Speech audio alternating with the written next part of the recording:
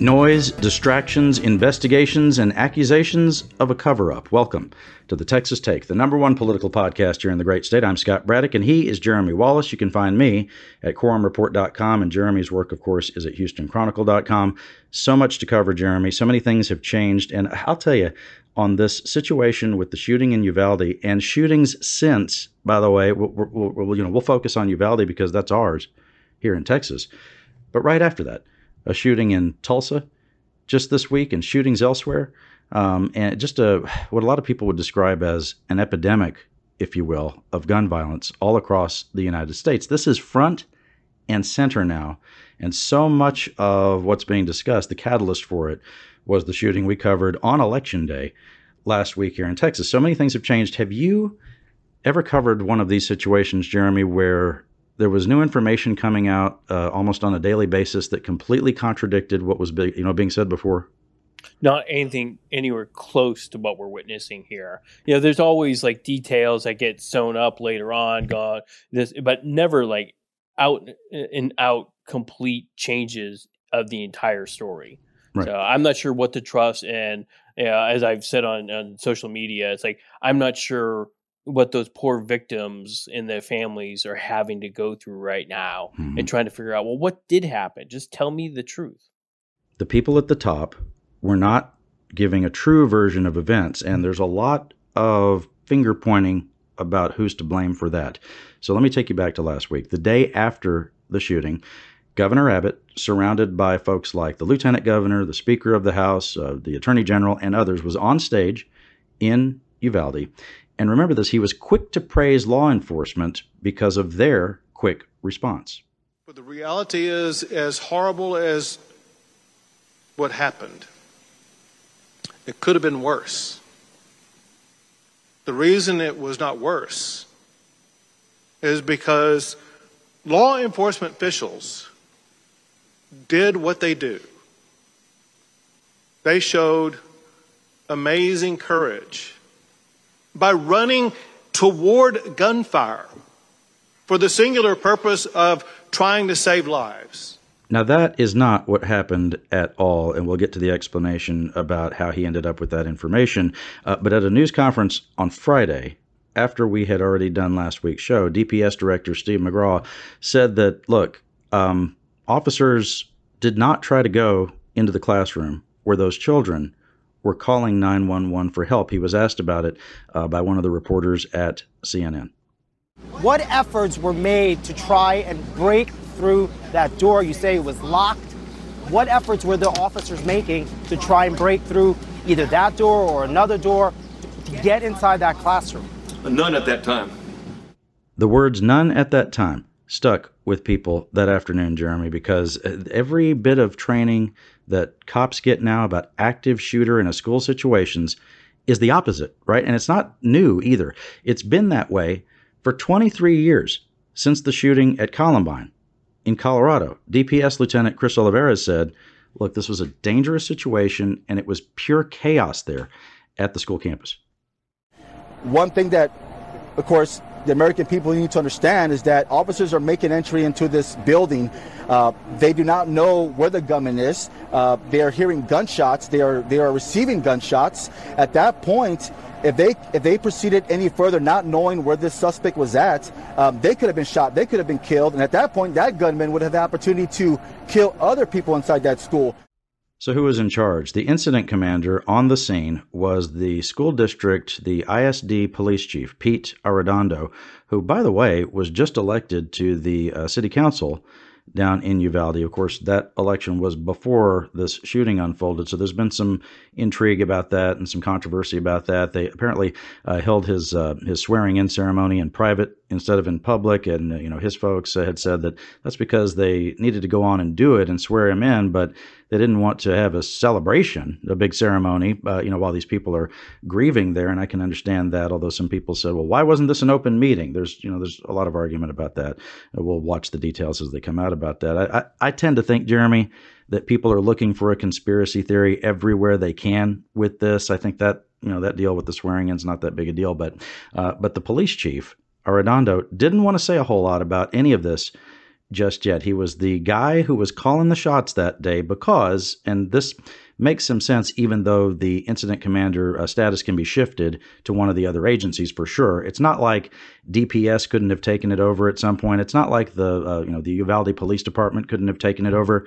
There are other agencies that could have done something. Do you remember the movie The Fugitive with Tommy Lee Jones, where the local cops are looking for Harrison Ford's character, and then Tommy Lee Jones shows up as the U.S. Marshal, and they take it over, right? But it happens all the time, right? So they could have done that, but they didn't in this case. The police chief, Arredondo, did not want to answer any questions from reporters who have been trying to get him to explain his actions that day. We're not going to release anything. We have people in our community being buried, so we're going to be respectful. I just want your reaction to the director McGraw saying that you were responsible for the decision to go into that room. How do you explain yourself to the parents? We're going to be respectful to the family. I understand that, but you have an opportunity to explain yourself to the parents. And just so you know, we're going to do that eventually, obviously. When? And whenever this is done, and we'll let the families quit grieving, then we'll do that, obviously.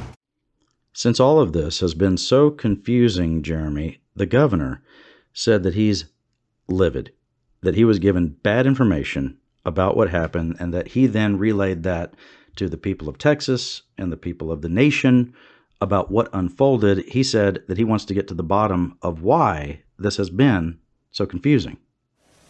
I am livid about what happened. I was on this very stage 2 days ago, and I was telling the public information that had been told to me in a room just a few yards behind where we're located right now. I wrote down hand notes in detail about what everybody in that room told me in sequential order about what happened. And when I came out here on this stage and told the public what happened, it was a recitation of what people in that room told me, whether it be law enforcement officials or non-law enforcement officials, whatever the case may be. And as everybody has learned, the information that I was given turned out in part to be inaccurate. Jeremy, it was in part inaccurate. It was way inaccurate. The story that we started off with here, what he had said last week at that news conference on Wednesday in Uvalde, and what you basically just heard everybody say there, whether it was the police chief who didn't want to say too much, the DPS director who said some things. In fact, to his credit, the DPS director did say last Friday that the decisions that were made were the wrong ones. But I just see finger pointing everywhere, at every level, Jeremy. Nobody wants to take responsibility for the way that this played out. Yeah, it's hard for to think about, the real story was, for well over 70 minutes, there were children who needed help behind that door who weren't getting help. It's like, how does Abbott kind of live with that part of the story? He didn't know it clearly at that point. And so I can see his frustration as it's one thing to be told false information, but then to amplify it back out, it makes Abbott look like he's part of something. And you hear that from some of the conspiracy people saying, what was Abbott trying to cover up? It's like, and so he's now put in this position. And now, so was it the Uvalde PD that gave him the wrong information? Is it Uvalde Independent School District that gave him the wrong information? Like, who gave him the wrong information? There's got to be some way for him to, make sure they find, who's responsible. He must have heard it from somebody who gave it to him, right? And so he must know who that is. I want to see what the repercussions will be of that eventually. Right, and you heard him, he was very careful about saying there was law enforcement in the room. There were other people in the room as well. He didn't say who they were. So he was saying he was getting information from multiple sources. I think, and you'll hear a lot of this from Abbott's critics. They'll say, look, you're the governor. So on some level, the buck stops with you, and you need to figure this out. And you need to let us know that you're getting it under control, right? Or that somebody would do that, whether it was the mayor of the town, the governor, the police chief, the ISD police chief, or the Uvalde police chief, somebody to step up and go, yes, I made the call, and it was the wrong decision. Instead, we heard the DPS director say that, but he was saying it about somebody else's decision. So all finger pointing and all blaming all around. Now, You saw where Beto O'Rourke is holding town halls around the state focused on this. He's got one coming up tonight here on Friday in Austin, and he had one in Dallas where he was slamming Abbott for a few things. Number one, he said that when Abbott originally told the state in an update, and remember, Abbott was doing a press conference about wildfires up in the Abilene area when the governor started to get the first word about the shooting down in Uvalde. And so during the news conference about the wildfires, Abbott gave us information that not just a couple of kids were dead down in Uvalde, a lot of kids were dead. At that point, they knew that at least 14 children were dead, and the governor laid that out very calmly at this news conference in Abilene. And if you've seen the tape of the press conference, you know what I'm talking about. If you haven't, you should watch it. At that point, he only knew that 14 children had been killed and one teacher. And he gave the description of that shooting as though perhaps he was giving the weather forecast for the state of Texas. Without passion, without any resonance, without it affecting him in the slightest, as far as I could tell. Now, in fairness to the governor, that's just the way he talks. As you have pointed out, Jeremy, he basically has two speeds. The governor can only, basically talk about like this or talk about like this. And in fact, we did at one point play audio of the governor on this show where he was testing that out on a microphone. Remember during Winter Storm Uri, it was right. a leaked. Remember that leaked video? It's on my Twitter. People can look at it.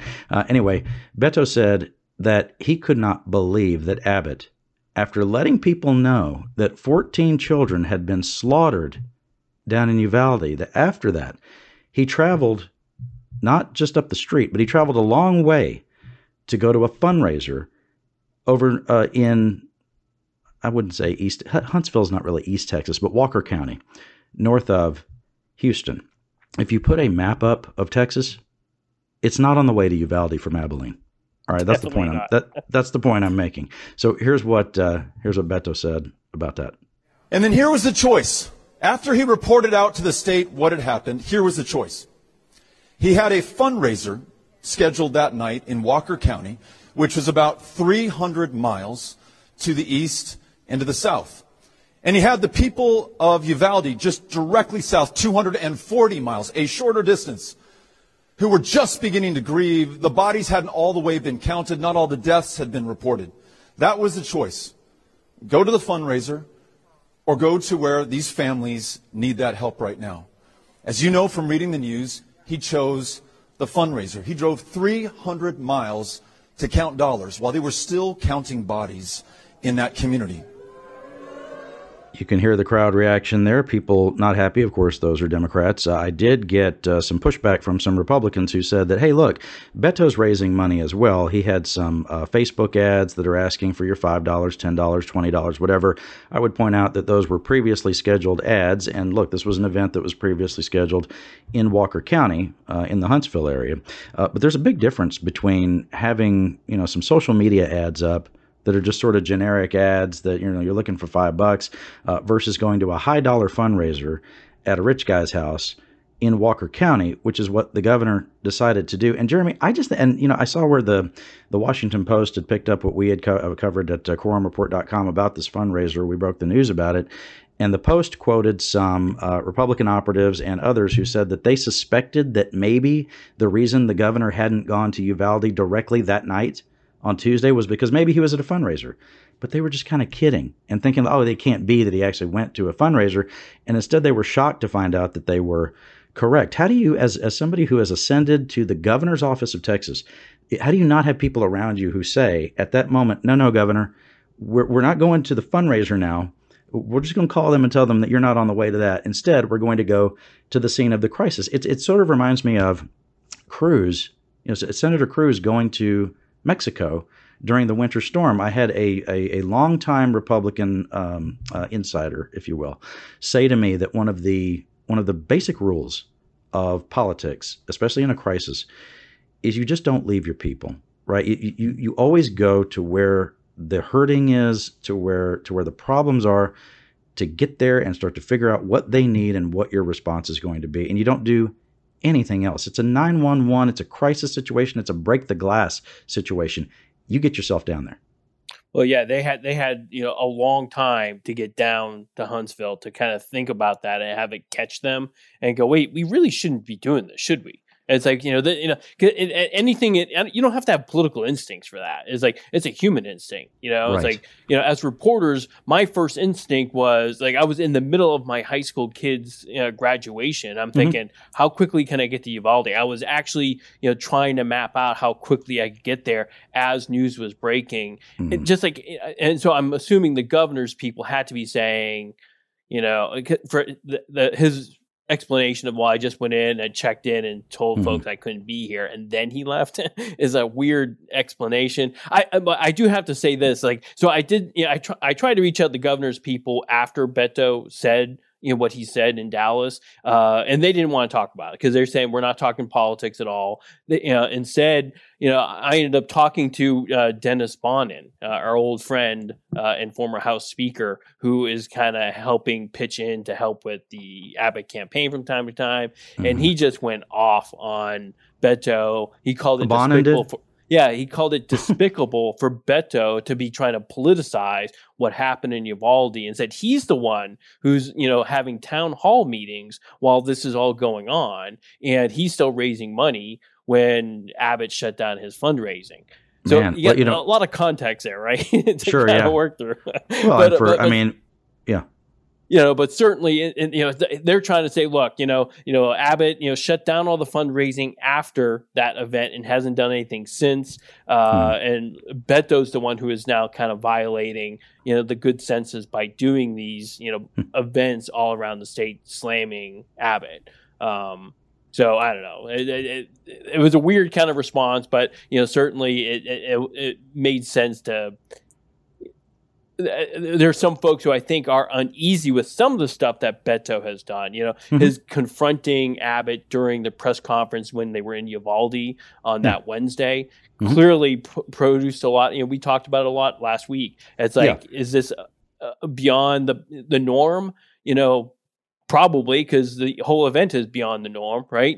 And having rallies around the state to go after Abbott, for how he's managed all of this.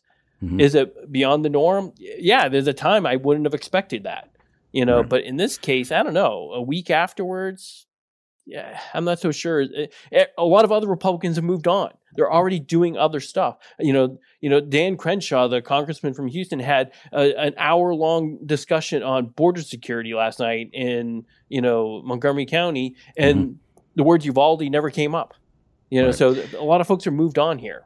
Well, it's interesting that Dennis Bonnen, who was forced into retirement because he disgraced the House of Representatives, would have bad things to say about anybody. I'll come back to him later. Roland Gutierrez is the state senator from Uvalde, where he represents Uvalde. He's from San Antonio. He talked about the special committee that was set up by Lieutenant Governor Dan Patrick in response to a request from the governor. You saw what the governor did was he put out a letter asking for the lieutenant governor and the speaker, Dade Phelan, to establish, quote, special committees. And here's how little people know about state government, Jeremy. When they saw the headline that special committees were going to be formed, people were texting me and asking, these are not people who, I'll say they're not stupid people. It's just people don't know anything about state government. So they saw this headline that said special committees, and they said, oh, does that mean there's going to be a special session? And I laughed because, no, there's not. That's not what's happening at all. In fact, this would be the opposite. This would be stalling so that you don't have to do a special session. This would be doing anything you can to not have a special session. Gutierrez, he's not on the committee. He pointed out that other senators who represent areas that have seen these mass shootings, well, they're not on this special committee either. But I do consider it a slap in the face to the people of Uvalde. They didn't have their representative there. A slap in the face to the people of El Paso, whose senator is not going to be engaged in that dialogue either. And the people of Santa Fe near Houston, whose Republican senator was also not invited to those particular special committee hearings. The facts are that there are 8 Republicans on that committee and 3 Democrats. 3 of those Republican members are recipients of NRA A+ rating awards. Now, Senator Gutierrez got emotional talking about his conversations with the director of the Department of Public Safety, Colonel Steve McGraw. Steve McCraw and I have shared a lot of tears together on the phone. We have all failed. There's been a lot of failure here.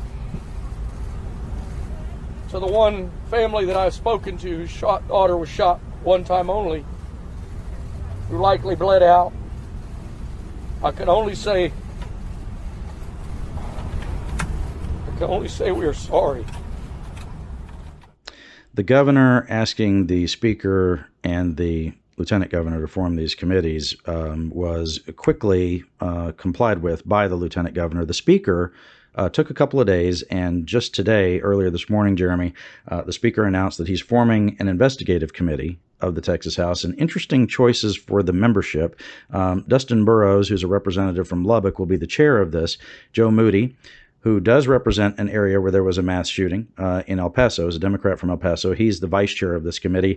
And former Texas Supreme Court Justice Eva Guzman, who's not a House member, obviously, but she's also going to be on this committee, which, by the way, when they have an investigative committee, they do have subpoena power. So we'll see if they're able to try to root out any of the details of all the stuff we're talking about, you know, with all this confusion and where law enforcement went wrong and all of that. And the speaker also instructed one of the standing special investigative committees or special interim committees to look more into what can be done to keep children safe. None of this, of course, is gun control. That is not even on the menu at all. In fact, they're talking about things like, and I'm at this point, I'm a little surprised they're not talking about video games and gangster rap, because a lot of this all sounds like debates from the 90s, right? Instead, they've sort of moved on to some other stuff, mental health care, and social media, and a few other things, including the hardening of schools. But a lot of it sounds, like you pointed out last week, Jeremy, a lot of it sounds like the same stuff they talked about after what happened 4 years ago in the Santa Fe shooting. Yeah, and boy, and this is an important kind of point to make, because it's not a special session like you pointed out. It's a special committee that's going to meet. Whatever they do, you know, if they want to pass anything on school safety, it wouldn't happen until the next legislative session, which of course doesn't start till January. You know, it takes a little while for the legislation get rolling. You know, let's say, you know, and things get held hostage for whatever reasons, blah, blah, blah. Yep. Eventually, this thing might pass in May of next year. If there's some sort of reforms for school safety.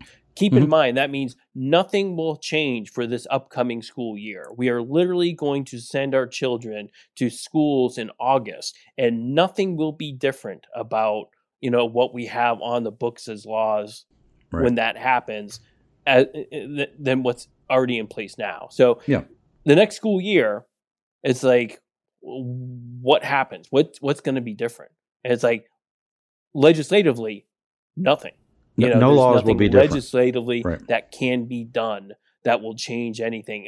I'm not saying there has to be. I don't know what ultimately they're going to do to make schools any different than what they did a couple years ago. You know, in fact, the Uvalde ISD police force is kind of a creation of that legislation from, you know, after the Santa Fe. They got funding to help create that, you know, police department there. And more school districts have, you know, police on duty now within their own agencies, you know, to kind of handle these issues. And so there are some things that have happened, but just keep in mind, nothing will change in this school year going forward, because until the legislation passes, when that legislation passes, it would be for the next school year, not for this one coming up.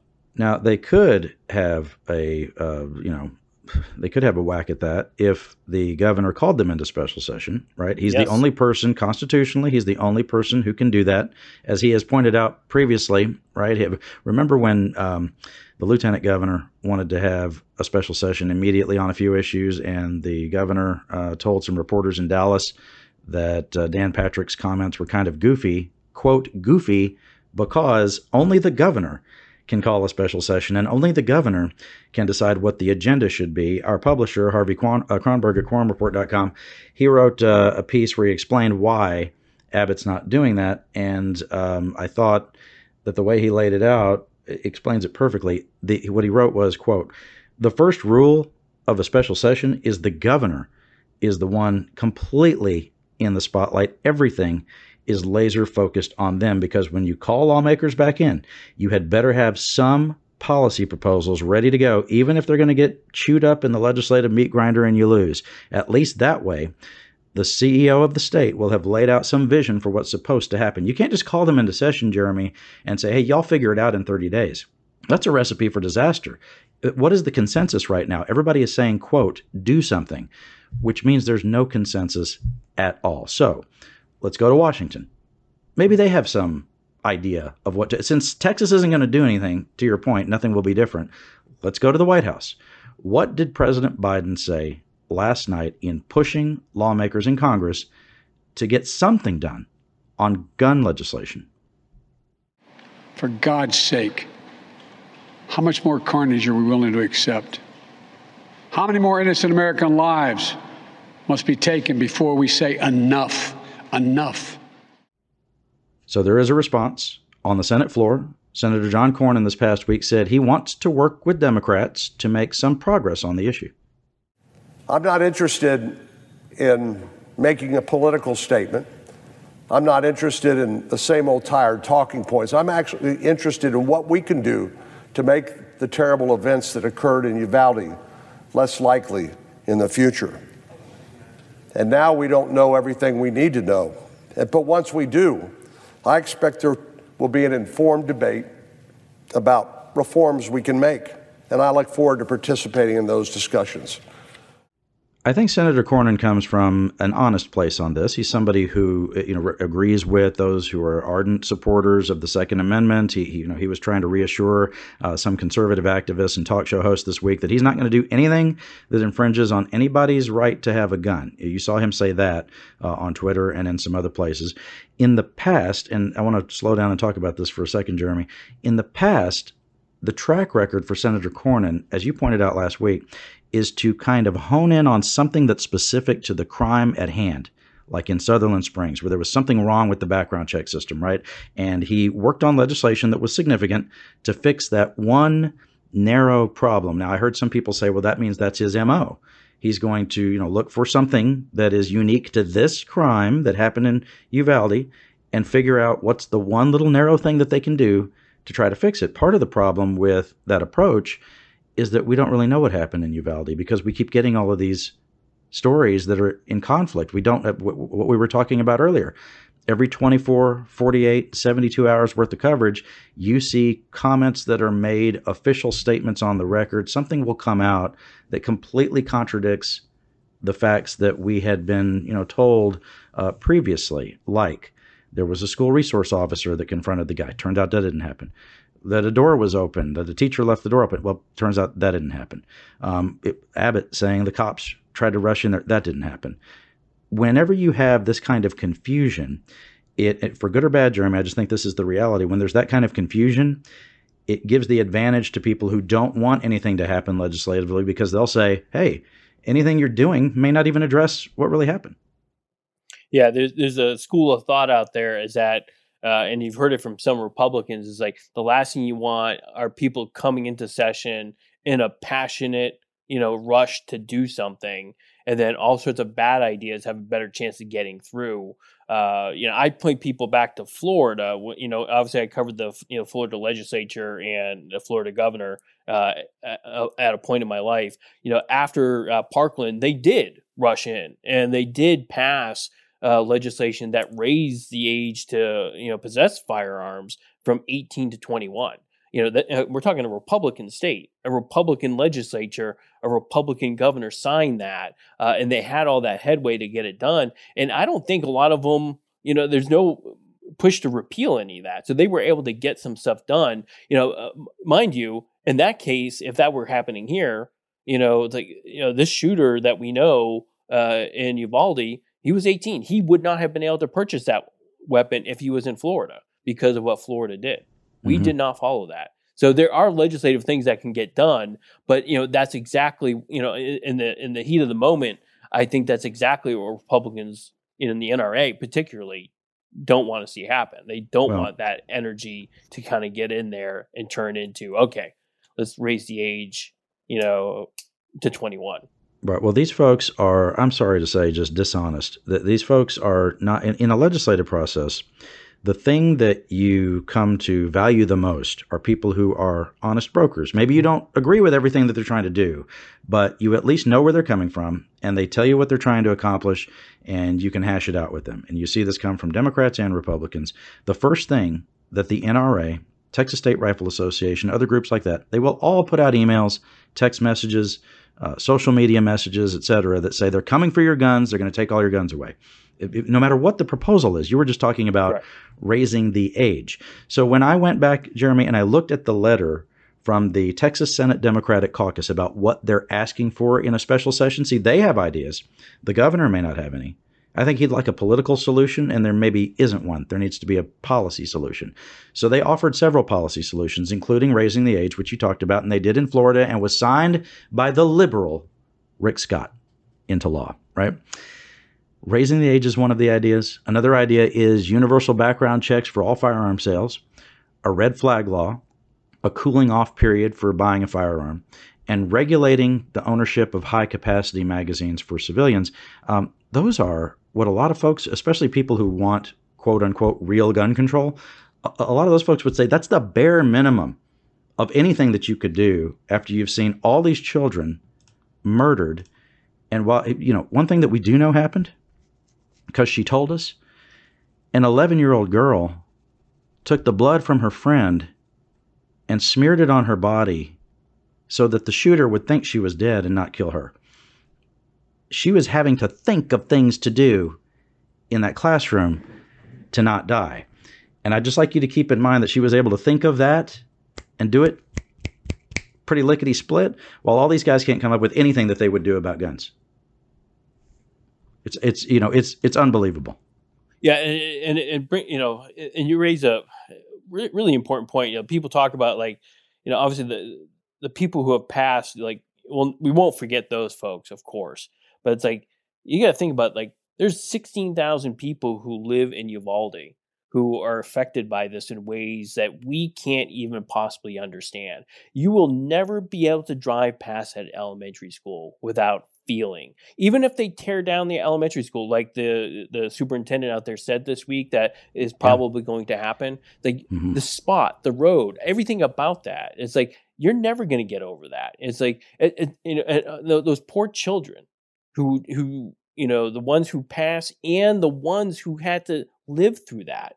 The ones who lived through the 78 minutes while the police were on the other side of the door, not coming in, and what they saw, it's we'll never be able to fix anything legislatively, obviously. But the fact, I just keep going back to it. It feels like we need to do something for those folks, and there's got to be some legislative solutions to kind of give people some sort of idea that what happened won't go unanswered.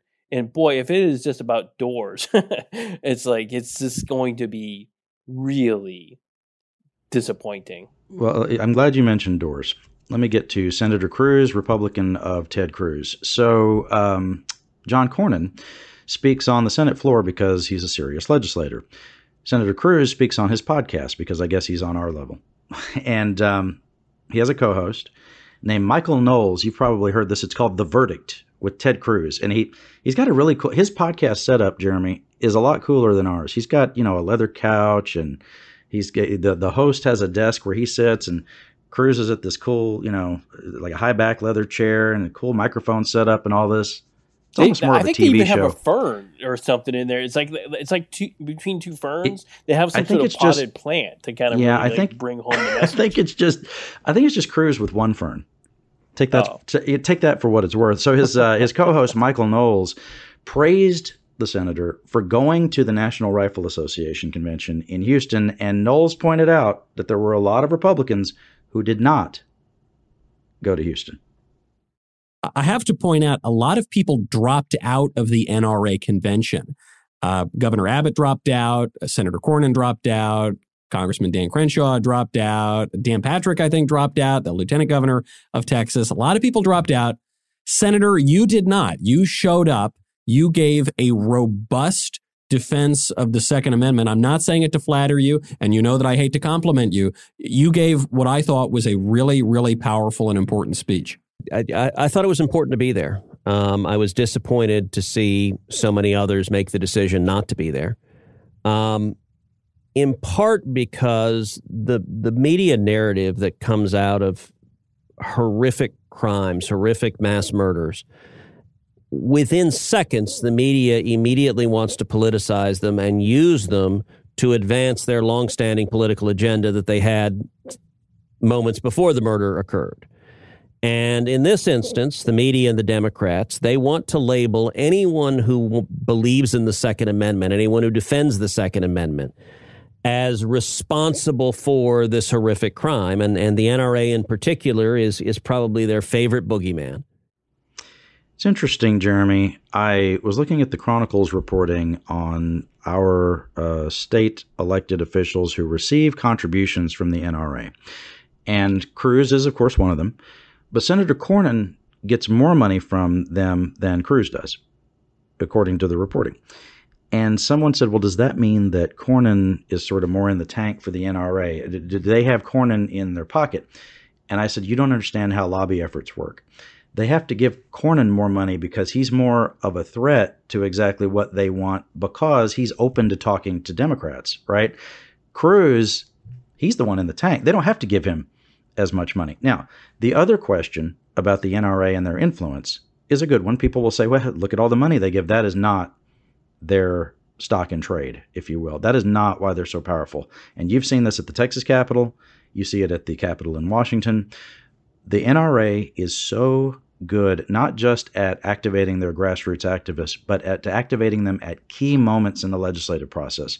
If there's a hearing coming up about something to do with one of their agenda items, all of a sudden, Republican lawmakers are getting text messages and emails and calls from all these people who say, don't take my guns, don't take my guns. If there's a debate that's going to be held on the Texas House floor, here come all of those, same messages. And it scares the hell out of Republicans. But, you saw and you mentioned Rick Scott in Florida, where they went on and passed a bill that the NRA doesn't like. And what happened to them? Nothing. Rick Scott's in the Senate now. I was listening to Charlie Sykes, who used to be he was probably the biggest conservative talk show host in Wisconsin. And he was talking about how when Governor Scott Walker didn't want to go along with something that the gun lobby did want at the state capitol in Wisconsin, there were some conservatives who started speaking out about, against unlicensed carry of firearms. Wisconsin's not a place where they don't like firearms. There's a lot of hunting and fishing that goes on in the Midwest, right? But these NRA members who are a little more mainstream in their thinking than some of the leadership, if you actually talk to the members and say, hey, do you think people ought to walk around with no permit or anything? Most of them will say no. And so when Charlie Sykes and the governor, Scott Walker, came out against what the gun guys wanted, the consequence was nothing. So being so afraid of them is, I don't know if they need to be as afraid of them as they are, because look, these are people who will never, ever vote for a Democrat. But you did see Governor Abbott try to walk this tightrope, right? He didn't just cancel at the NRA. He also gave them a video to play, a message for the people who are in attendance in Houston. And it was noted that, and there's an old axiom in Texas politics, Jeremy, it's something like this. It's never attribute to coincidence what you can attribute to conspiracy. So Abbott was speaking at a press conference in Uvalde, and he was trying to let the people there know that the full resources of the state of Texas are here to help you, right? As far as travel expenses, anything related to the funeral costs and all of that. And he should do that. But that press conference happened at the exact same time, just about, that his video played at the NRA. And people said, well, that's kind of interesting. And there were some people who noted that what Abbott was saying about new gun laws in Uvalde sounded a little different from what his videotape message said in Houston.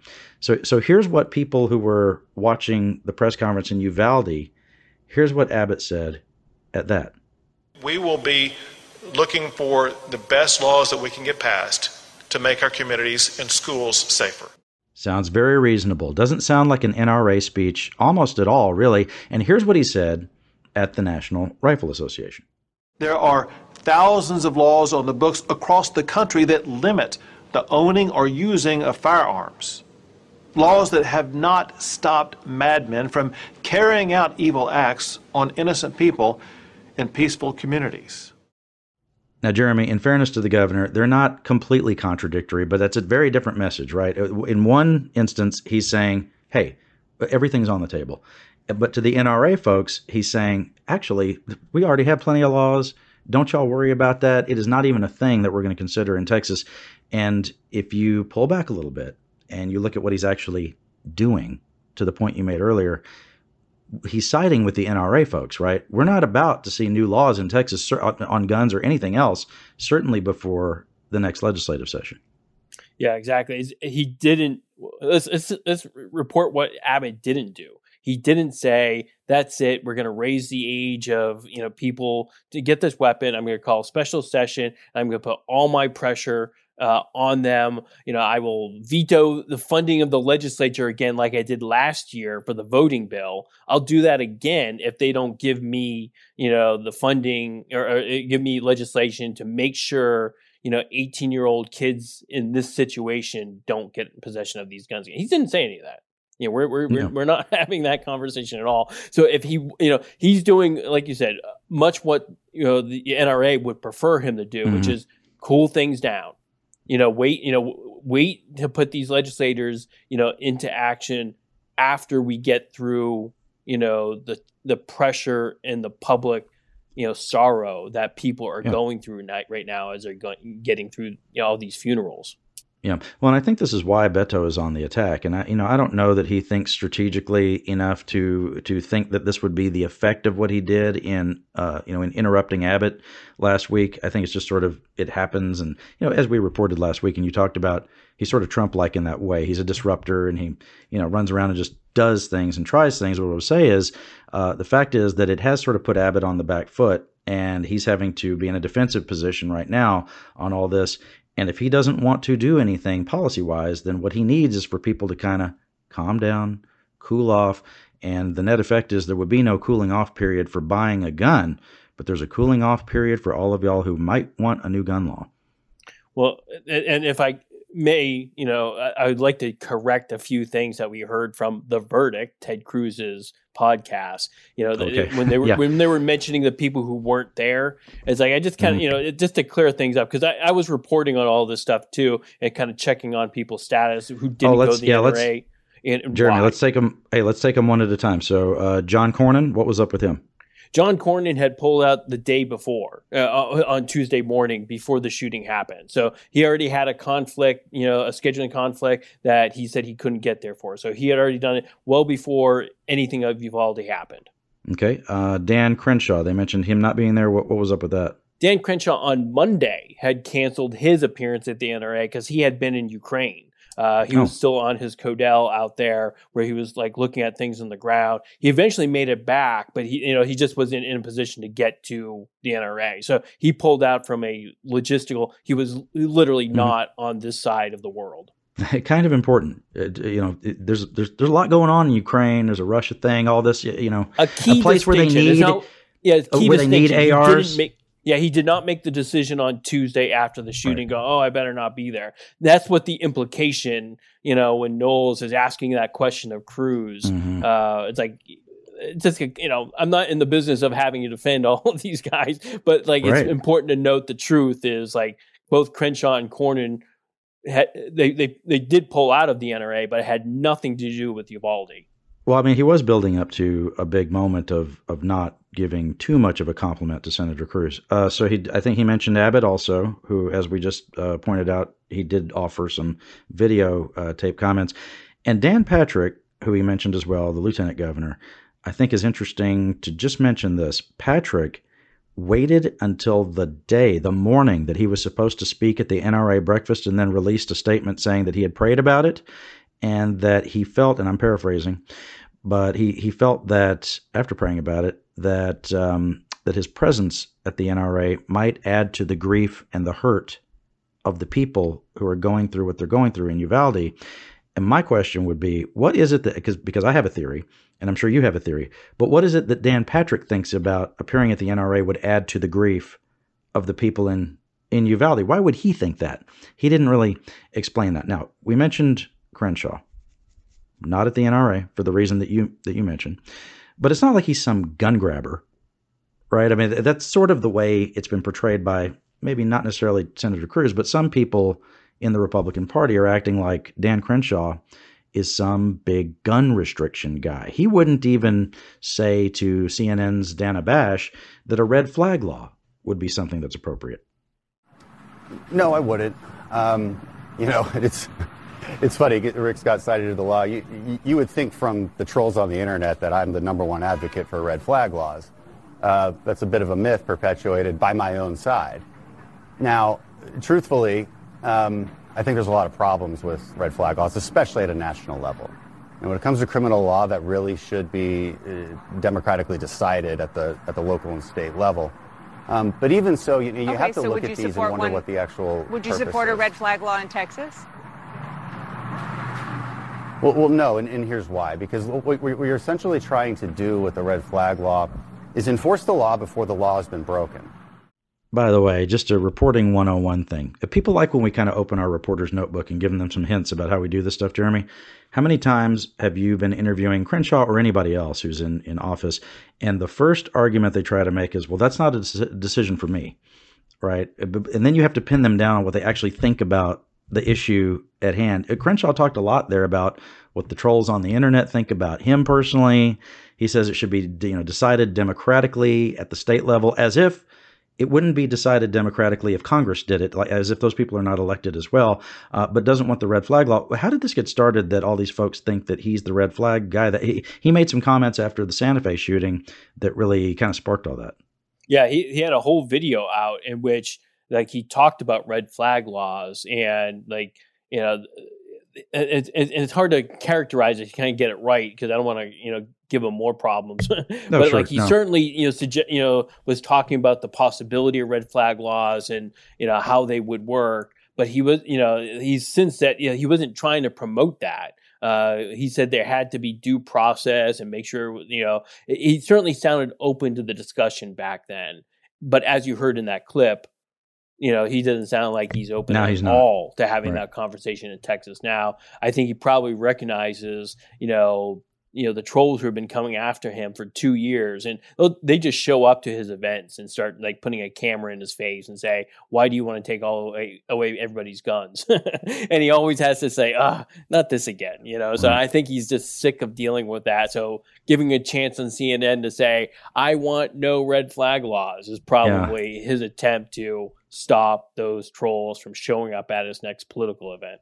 Well, it's, for Senator Cornyn to go out and at least say he's open to some of these discussions, I think in our current, and I take some heat from Democrats on this when I say, look, he's the adult in the room for at least doing that. I'm reminded that when Governor Perry was in office and we were first starting the big debates about whether states would adopt bills to pass laws to expand Medicaid under the Affordable Care Act, Senator Lois Kolkhorst, and I'm trying to think back, I think she was still a representative in the House. She was the public health chair, and she put out a video where she didn't say she was in favor of expanding Medicaid, but she did like a whiteboard presentation explaining how it would work, and saying that here's how the money would come down from the federal government. Here's how it would make our budget situation a little easier in Texas and how many more people would get coverage. But she never said that she was in favor of it, as a conservative Republican. But Jeremy, the video was published by the office of the governor because they were trying to float that out there and see what kind of response they would get. And all they got was blowback. And of course, we still don't have anything resembling Medicaid expansion in Texas. Well, and here's my big thought on why did Florida do that stuff then for guns and Texas not, right? And I'm gonna go back to something that you've said a lot. If it was Michael Knowles, I'd say how brilliant you were in your past commentary. I mean, if you let me just say, if you want, I don't want to have to say that.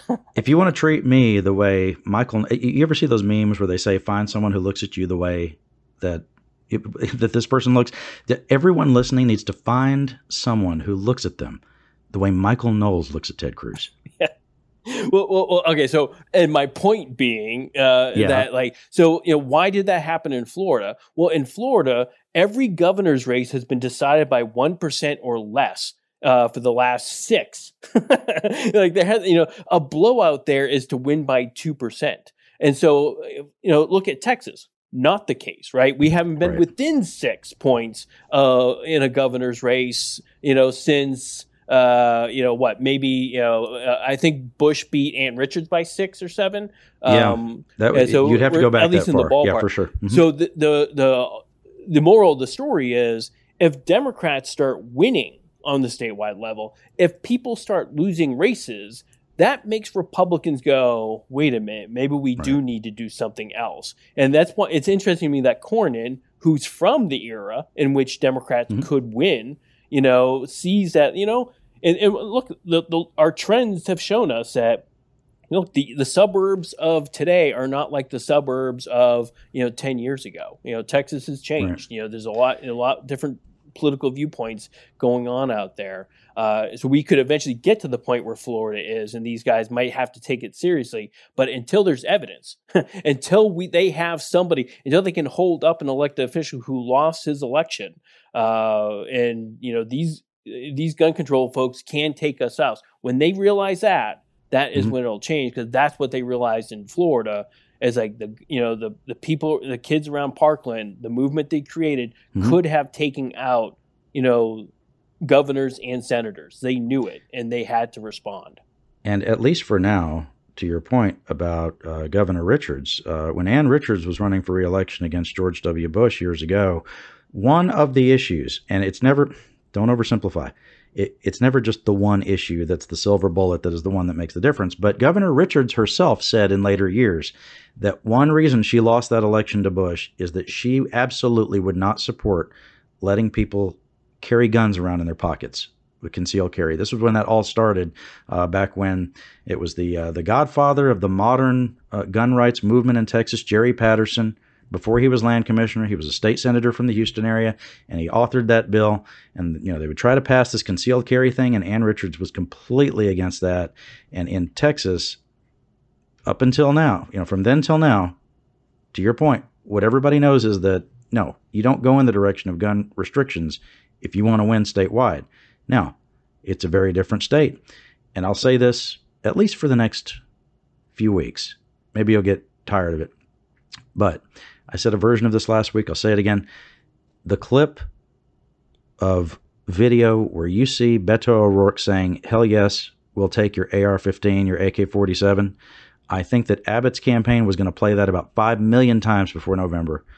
And I've noticed they're not doing that now. And I don't know if they're going to get back to that after what we just saw. And I would ask this, if you do see that video, hear that audio of him saying that, does it hit your ear differently after what happened in Uvalde? Now, they're debating this stuff in Congress. You have Cornyn saying that, he's open to talks. He's talking to Democrats. By the way, we should say he has the blessing of the majority of the Republican leader, Mitch McConnell. Congresswoman Veronica Escobar of El Paso, a Democrat, she's in the seat that Beto had before. By the way, she was the former county judge out there.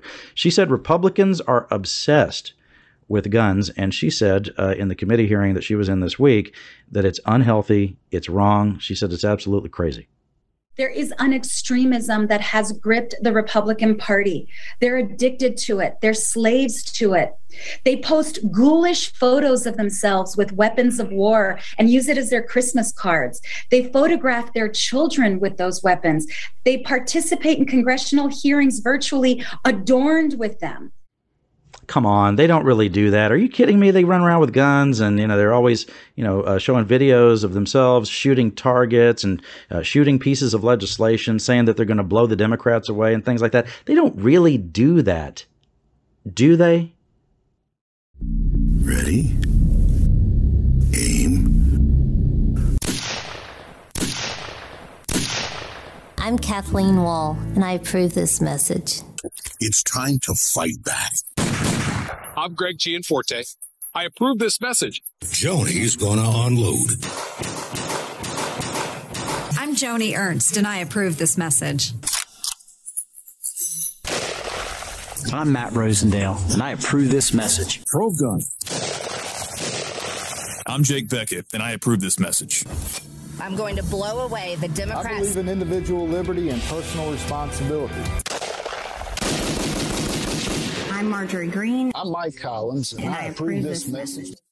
Oh, they do that stuff, Jeremy. And now, East Texas Congressman Louis Gohmert, who is retiring, and I have to tell you, I'm going to miss Louis. He was really angry during this hearing. And have you ever heard him angry before? Are you surprised by that he would be angry as they're talking about gun control? And he can't believe that they even want to discuss this. He says that the Democrats are wrong to act like the Republicans don't care about these dead kids. He says it's all grandstanding from the Democrats. To infer by rhetorical supposed questions, who are you here for? We must be here for the gunman is an outrage. How dare you? You think we don't have hearts? It's just that when we look at the things that you're doing and you're trying to do to America, we've seen the carnage. I mean, for heaven's sake, let's take example. Democrats control the major cities that have the worst murder rates. Among the cities that were mentioned by Representative Gohmert was Philadelphia, of course, in Pennsylvania, and one of the congresswomen from Pennsylvania needed to speak up about that. Representative Mary Gay Scanlon represents the city of Philadelphia, a part of it, and she couldn't let it go. She said that, you know what? It's a little more dynamic of a situation than just saying that Democrats run the cities and that's why everybody's getting gunned down in the streets. I do want to respond first to Mr. Gohmert, and I'm sorry that he and many of his colleagues didn't think it was important enough to be here today. But I did want to respond to his allegation that Philadelphia's homicide rate is... No, I will not. I will not yield. I couldn't get there. My the gentlelady does not yield. The gentlelady does not yield. The time is hers. I waited for hours. The gentlelady does not yield. I wanted to respond to Mr. Gohmert's allegation that Philadelphia's homicide rate is the fault of Democratic leadership in that city.